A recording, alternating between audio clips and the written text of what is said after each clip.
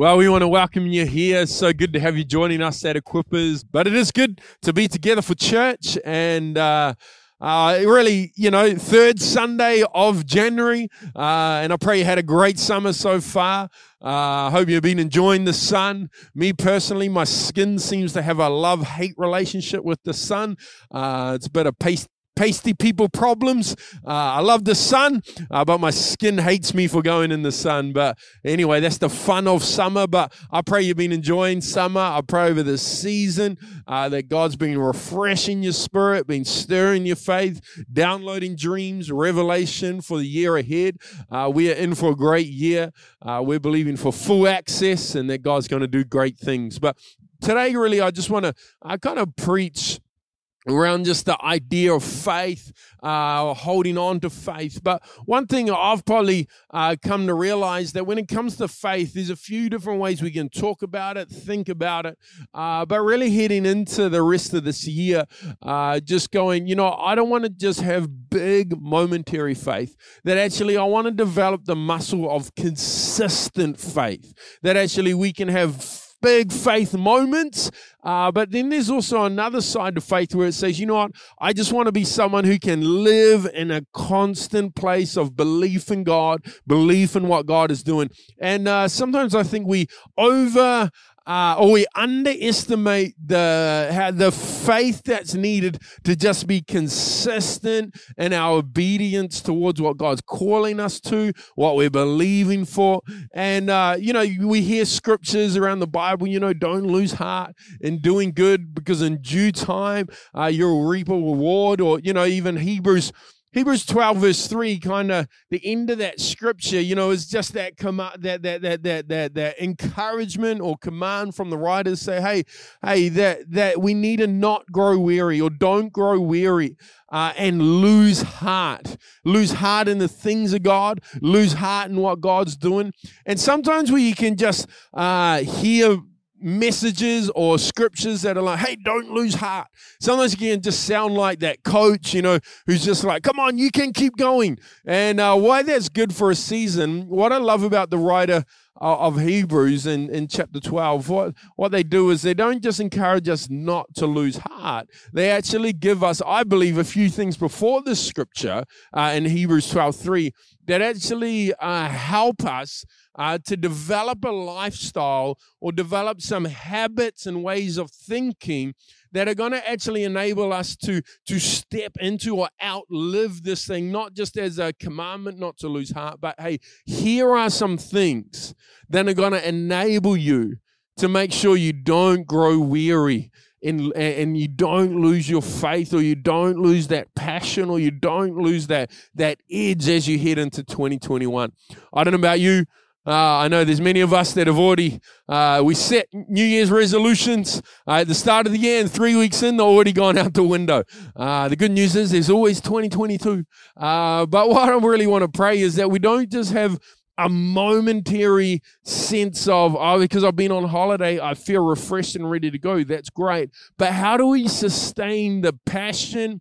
How do we sustain this direction of our life so we can make sure, 2021, that we see God do significant things, but that we experience through our own lives God working and God's hand on what we're doing.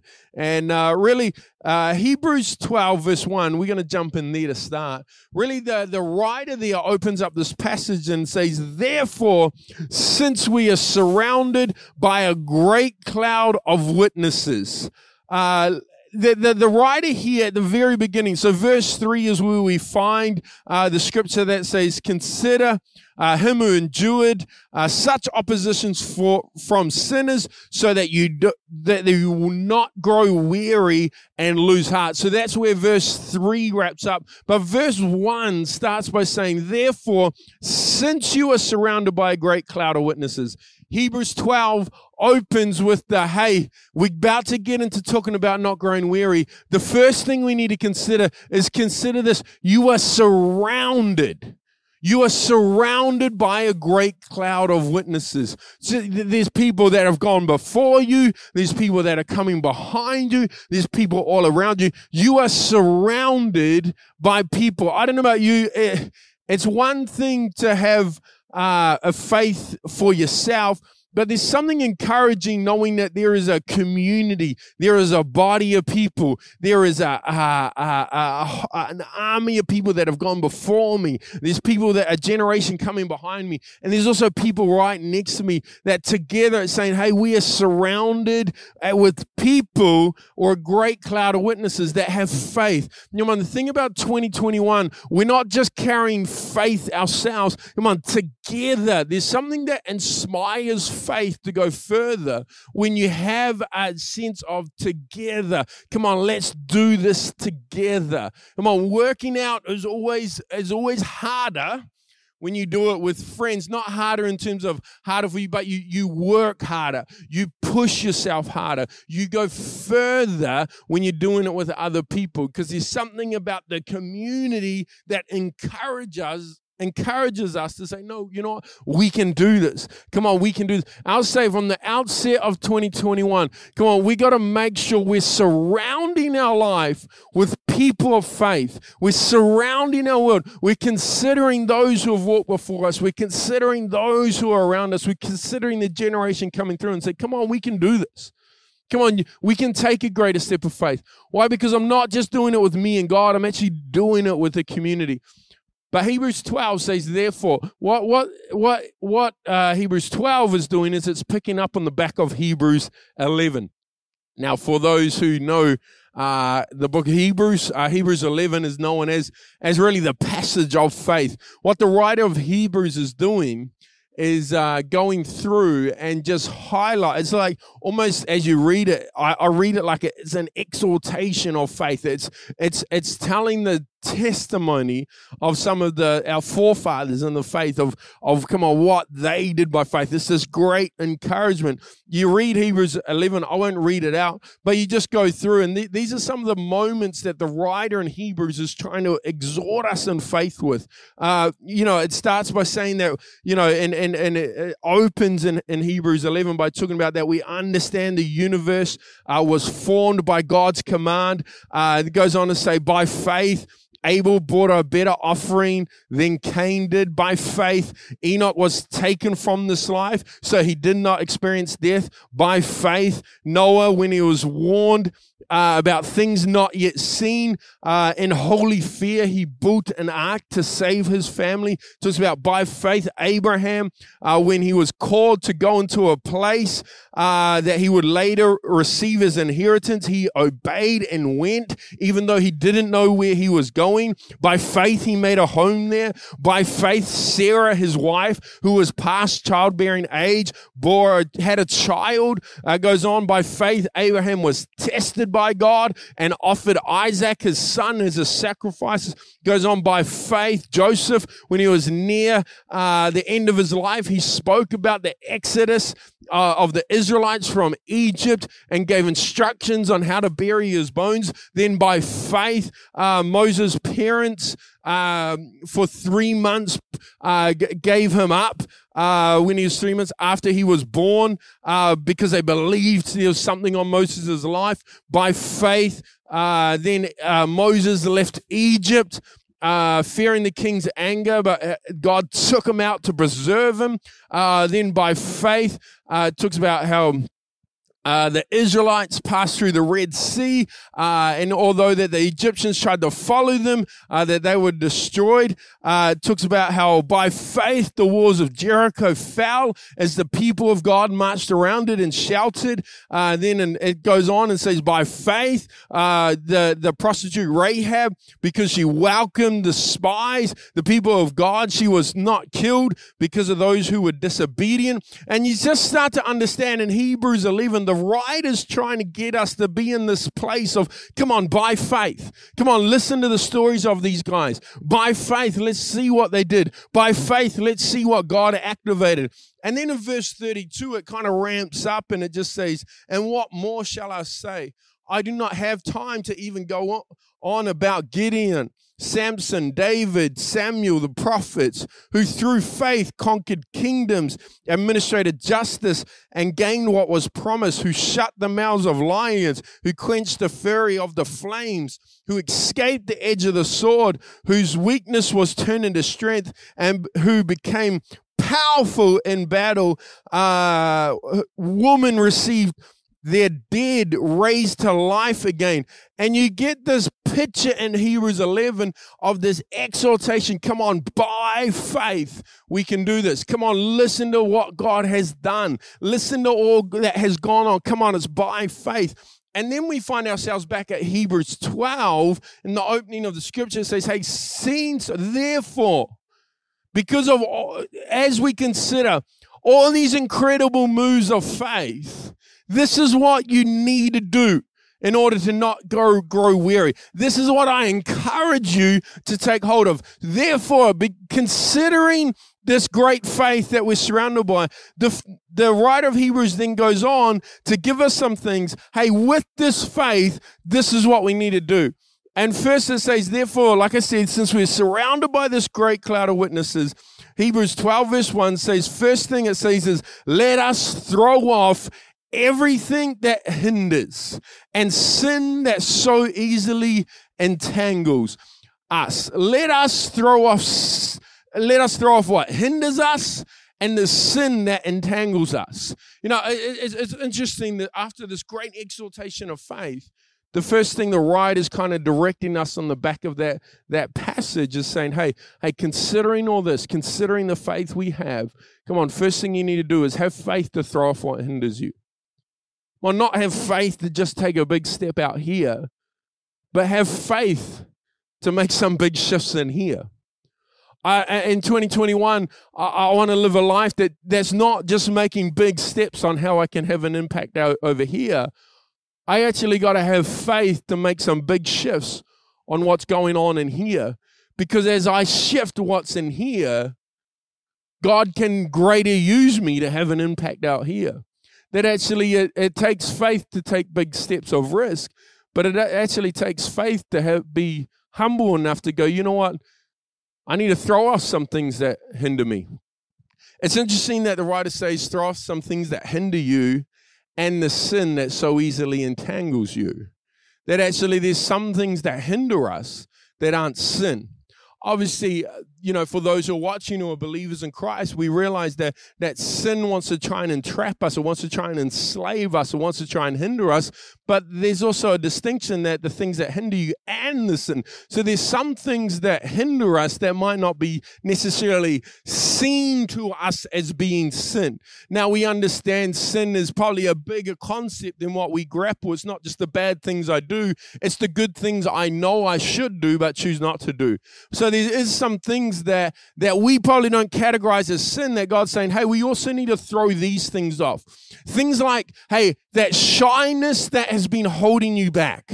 Let's believe this year that you have faith to throw that off, to actually deal with the insecurities that are going on in your world. Let's have faith that those insecurities in your life that you've learned to live with, let's have faith this year that there can come a shift in that space.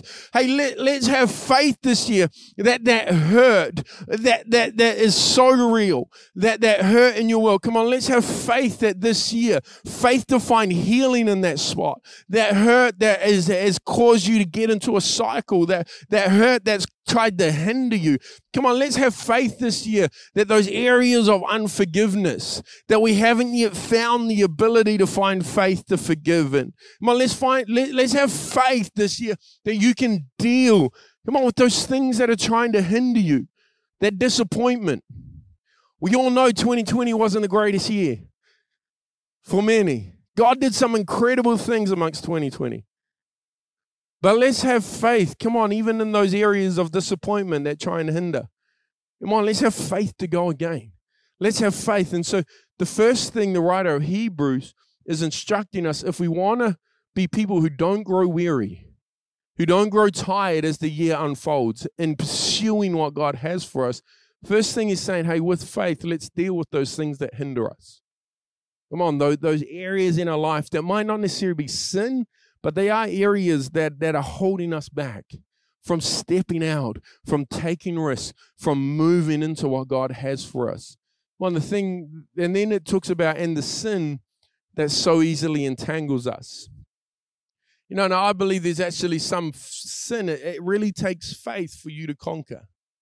Because I know for some people, especially when there's been repetitive sin, it's just like, I once had faith I could break through in this area, but for some reason, it's just an area of weakness for me. I really pray that this year is the year you find faith to break through. Come on, the sin that so easily entangles us. It's not just talking about any sin. Hey, that sin that maybe you've lost faith that you could conquer. Maybe you lost faith that you could find freedom in that area. I really believe that this year can be a year that with faith, we throw off what hinders us. But we have also got faith that we can find freedom in the areas that have tried to entrap us. Those areas of sin, the things that so easily get hold of us. So the writer of Hebrews in chapter 12, verse 1, opens by saying, come on, we need faith. But what do we need faith for? We need faith to throw off what hinders. We need faith to deal with the sin. Faith that we can find freedom in Christ. We know we're freed from the penalty of it, but freedom from the power it has over us. And then he goes on to say, hey, and instructs the verse goes on and says, and let us run with perseverance the race marked out for us. Let us run with perseverance the race marked out for us. So we got, let's deal with the hindrance. Let's deal with the sin. Hey, and now let's persevere. Consider this great cloud of witnesses and just consider, come on, we can persevere in this thing. The thing about perseverance is you never have to persevere through good times. You're never like, man, life is just so awesome. I'm just really persevering in this season. Now, you encourage someone with words like perseverance and endurance when it's like, come on, we know there's something ahead of us. We just got to keep on moving forward in it. But that ability to understand that actually takes faith to keep consistent. For me, I was never a good sprinter in school. I was always quite slow. The way my body's made up, I'm more built for. I was always good at cross country. Why? Because I wasn't the fastest off the mark, but I did know how to set a pace. Whereas I had friends who were fast off the mark, but they didn't know how to understand the endurance and the pace needed to achieve what God has for us. God hasn't just got us here to be a flash in the pan, here today, gone tomorrow. God actually is here so that we might live a life of faith, a life of growth, a life of impact, a life of developing our journey with Him. But within that, we need to learn to be a people that knows what it's mean, that actually sometimes it takes faith to just get consistency. Faith, there's people that can be high in a moment and low the next. But there's something powerful about a person that knows how to just have a consistent faith. In all seasons, in all circumstances, I know what it means to praise God. I don't praise Him for every season and for every circumstance, but I praise Him in every season and in every circumstance. Not everything that happens to us. It's not like, I praise God for all these bad things, but I can learn how to praise God amongst those things that are trying to come against my life. And I really got a sense that this year, for some of us, it's the faith to throw off what hinders. For some of us, it's the faith to break through in that sin. For some of us, it's just, this year I got faith to be consistent. I'm going to be consistent in my witnessing. I'm going to be consistent in my serving. I'm going to be consistent in my faith. I'm going to be someone who walks together consistent. Consistency needs people around you to encourage you, people next to you to keep pushing you forward. And so he says, run with perseverance. But what are we running with perseverance? We're running the race that's marked out for us. Run the race that's marked out for you. There's no point in trying to pursue in what God has for someone else. But this year, actually going, God, what's the race you have marked out for me? For me. And there's times where God will mark out a race for us that won't always make sense to us. That's why it takes faith to run the race God has for me. Because sometimes I'd rather run the race I have for me. I look at the impact I want to have. I look at the life I want to live, and I can go with logic and with my strength, go, hey, I want to run this race. But the writer here is saying, hey, run the race God has for you. And the thing I've come to realize about the race God has for you and what the race for 2021 that God has for me, God has for you, God has for us, is sometimes the race, the path he marks out doesn't always make sense in the direction we want to head. But it takes faith to say, you know what, I'm going to pursue what God is saying. You know, there's a moment in Scripture, actually a story I love. It's found in 1 Samuel chapter 20. Now, here's a moment where you have Jonathan and David. Now, Jonathan and David were good friends, but Jonathan's dad, Saul, who was the king at the time, wanted to kill David. You ever had a friend growing up? I remember having friends growing up that your parents just really didn't like. You better stay away from those kids. You know, it's David was that. David was not because of who David was, but because of where Saul was at. Saul was threatened by the life of David, so Saul wanted to kill David. So you had Jonathan, Saul's son, who became best friends with David. Now, there's a dinner happening that is going on, and Jonathan and David are trying to work out whether the Saul is trying to get David there to kill him or not. And so, just a casual conversation with your friend, hey, is your dad trying to kill me? And so they're in this place, and anyway, they devise a plan where David stays out in the field and Jonathan goes to dinner to discover whether Saul's serious about trying to kill David. And then Jonathan says to David, I hope you're staying with me on this one, Jonathan says to David, how I'll send you a message is we'll come out to the field and I'll get one of my servants to shoot an arrow. If he goes to collect the arrow and I say, hey, the arrow's further, go further, that's a sign I'm yelling out to you to say, hey, run, Dad's trying to kill you. But if I say, hey, come closer, the arrow's closer, that's a sign that says, hey, you're safe, you're safe here. And so this happens, and then Jonathan goes to the dinner to realize that his dad does want to kill David. And so in 1 Samuel, verse 20, verse 37, Jonathan's taken his servant out, and his servant Jonathan shoots the arrow and sends his servant to go collect the arrow. And it says, when the boy, in verse 37, when the boy came to the place where Jonathan's arrow had fallen, Jonathan called out after him, isn't the arrow beyond you? Then he shouted, hurry, go quick, don't stop. The boy picked up the arrow and returned it to his master. And then I find this, in verse 39, it says, the boy knew nothing about all of this, only Jonathan and David knew. Then Jonathan gave his weapons to the boy and said, go carry them back to town. And the reason I read this story or tell you the story before we wrap up here today is I find this interesting because the fact that this boy was used as a messenger to send a message he knew nothing about. I can just imagine if I was the servant. You're there with Jonathan. Jonathan, get you up in the morning. All right, I better go serve my master. We go out to this field. Jonathan shoots an arrow into the field randomly. Goes, hey, can you go collect the arrow? So the servant boy walks out into the field like, oh, why am I collecting this arrow? Picks up the arrow. While he's almost about to pick up the arrow, Jonathan yells at me, hey, go further and hurry up. I can imagine being that servant boy, you'd be like, what's the big deal? What is even going on here?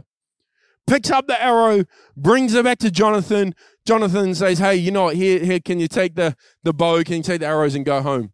I can imagine as I was walking home, if I was that servant boy, I'd be going, man, what's all this about? Like, what's going on here?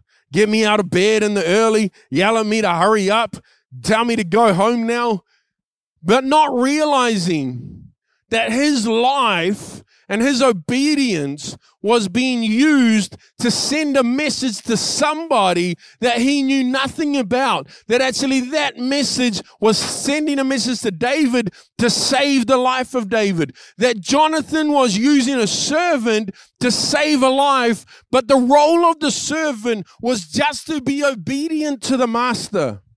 That actually he probably doesn't even know the impact or even become to know the impact that he had. But it wasn't his job to know why he was doing it. It was his job to just be obedient to what his master had laid out before him.